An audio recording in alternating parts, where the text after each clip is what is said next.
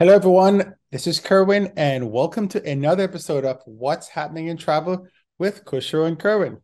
Kushro is not here today, but our subject that we're going to have today is I'm trying to think.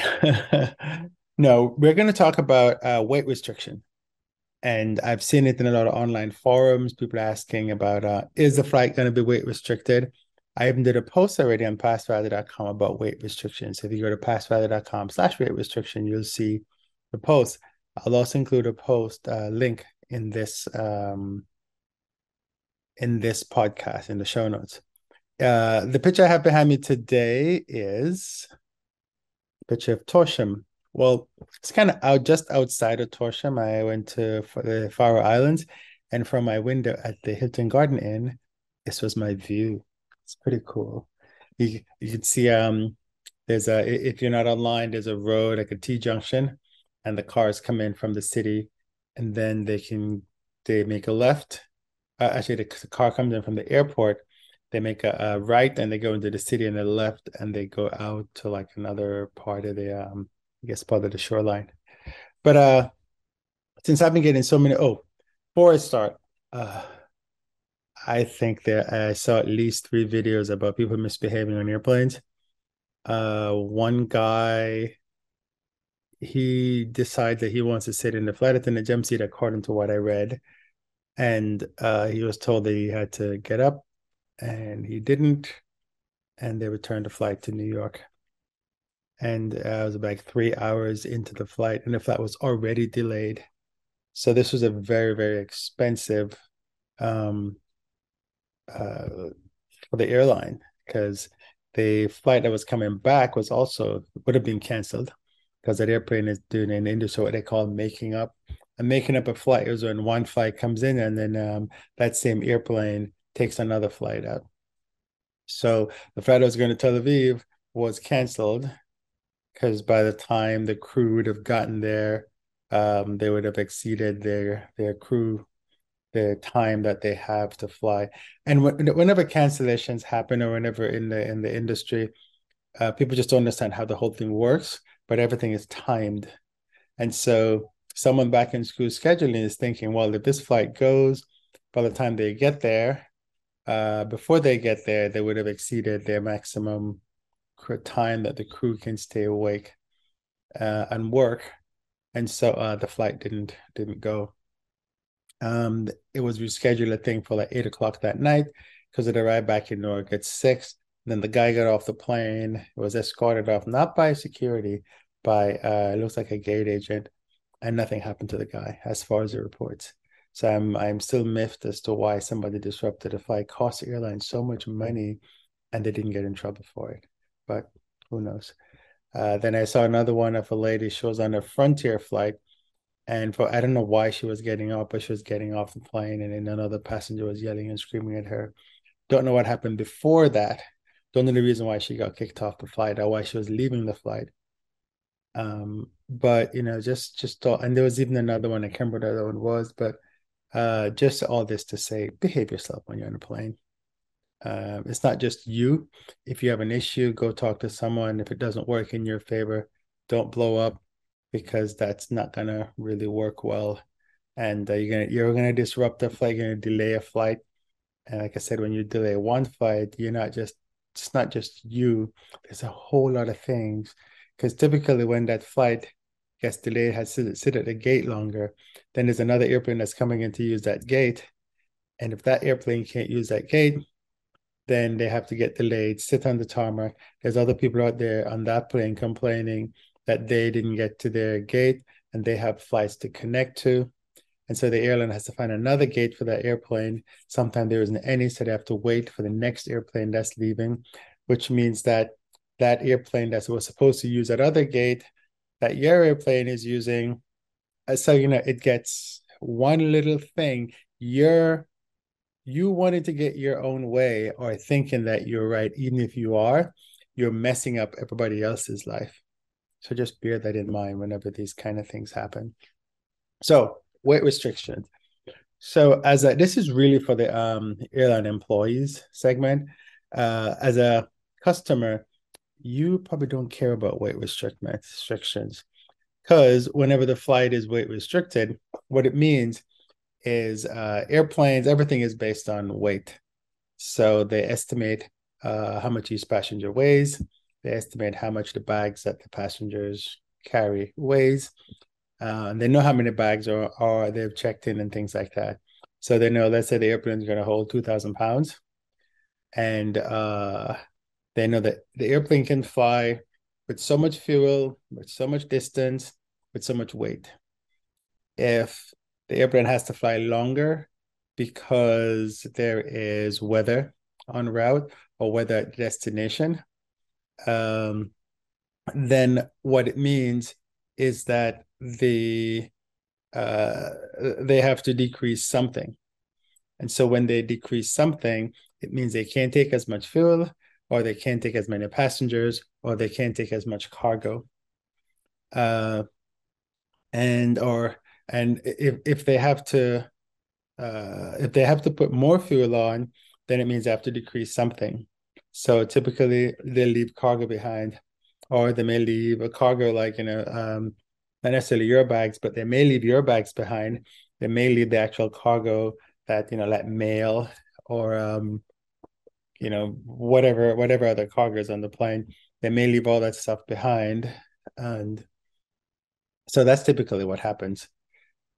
What that means is an airline employee, you may see the airline says, "Oh, we got 20 open seats," but then they're holding 10.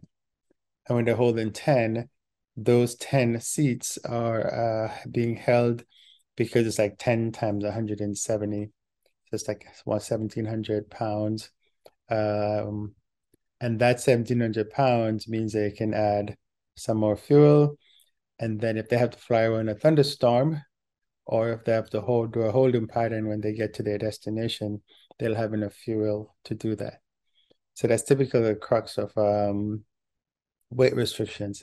Sometimes what happens is, although these airplanes are very advanced, they still have a weight amount. So when Singapore Airlines decided to fly Newark to Singapore on the A340-500 at the time initially, they were like, "Oh, we've got this premium economy," and they were like really, real marketing it. But in reality, they couldn't fill the airplane with all the seats that they wanted to on that airplane. So what they did was they took out some of the seats and give you a lot of leg room and called it premium economy or economy. I think it was premium economy. And they marketed it. So you as a customer is like, "Oh man, this is really nice. You get lots of leg room.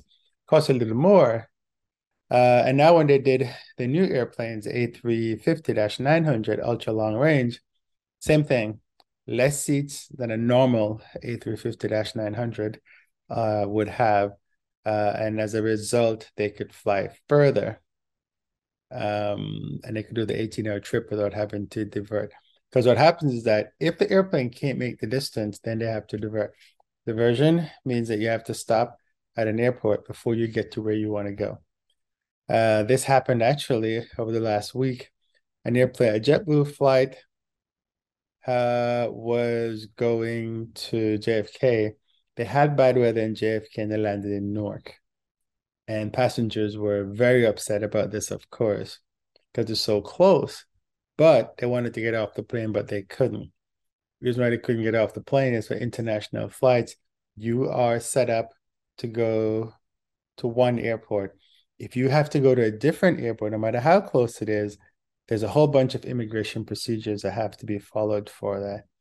So that couldn't be done. And so everyone stayed on the plane as much as they were yelling and screaming and making a big fuss. And then eventually, when the weather cleared, they went on to JFK. So I know that a lot of people don't know all this stuff, but just kind of bear things in mind that the airlines are not stupid when they do things. Sometimes, you think, "Oh my God, why are they doing this?" It's because you don't have the full picture. You're not running the airline. You're not in operations. So you don't know exactly what's going on from an operational perspective to make all the decision. And sometimes when the pilots don't talk to you, it's not because they don't want to talk to you. It's because usually they're busy, or they just don't have any updates. Some pilots are very good at coming on and say, hey, I know it's been 20 minutes, but I haven't heard anything. Some pilots won't do that. They just won't say anything. The time has passed and they're busy trying to get you out of there. And so because they're busy trying to get you out of there, they just forget to communicate with you. So don't just always jump to a conclusion that, it's the end of the world, the pilots are idiots, airlines are stupid, because they're not. There's a lot of people whose responsibility is to get you where you want to go. And so when you think of weight restrictions, it's the same type of thing. They know exactly what they're doing, and everything is measured and coordinated and all that kind of good stuff. So if you're a non-air, when you get left behind, it's not because they want to leave you behind. I know recently there was another flight where I was trying to get on the flight and the agent was communicating because I had revenue passengers before, and the lady was like, well, I can only do one seat, but I've got two people and their revenue, they're doing together. So they had to redo the numbers, and it probably meant them taking off some cargo or mail or something, whatever they would have taken off in a case like that to make it so that the person flies, or what they end up doing is doing a slightly different route that won't take as much fuel as the initial route that they have. And all this stuff is happening as the plane is going to depart. So if you're listed for a flight, it shows that flights are weight restricted. Don't give up, stay at the gate, wait, because you may just get on, because at the last minute the weight restriction may be lifted. And it's lifted because the winds have changed. They don't have as much cargo as they were expecting, or the weather changed, or anything. Like some passengers didn't show up. So instead of holding 20 seats, they can still hold 20 seats, but then 5 passengers didn't show up, so they can add 5 people to the flight. Or sometimes if they have cargo, they'll just put cargo on and leave you behind anyway. So that all different types of things happen. So whenever you see a flight that is weight restricted, just bear in mind these little things. Don't panic. Go anyway, and just make sure that you have a backup plan. Now, sometimes some of these flights are, they're not on a flight for 12 hours, 24 hours, 2-3 days. So bear that in mind as well, because you may be left at that airport for a little while if you don't have an alternate flight, or the route you're flying is not a daily operation. So if you have any more questions about weight restriction, just pop them in the comments and let me know. But I just I've seen that question so many times, and although I have a post about it, I just wanted to, include it in a podcast so you guys get what's going on. And if there's anything you want me to address in these What's Happening in Travel podcasts, let me know. And before I leave, I just want to say, please, please, please behave yourselves out there. Remember that it's not just about you. There are other people flying as well. So this is Kerwin with PassRider.com, cruisingouttoo.com for another episode of What's Happening in Travel. Have a good trip and talk to you soon.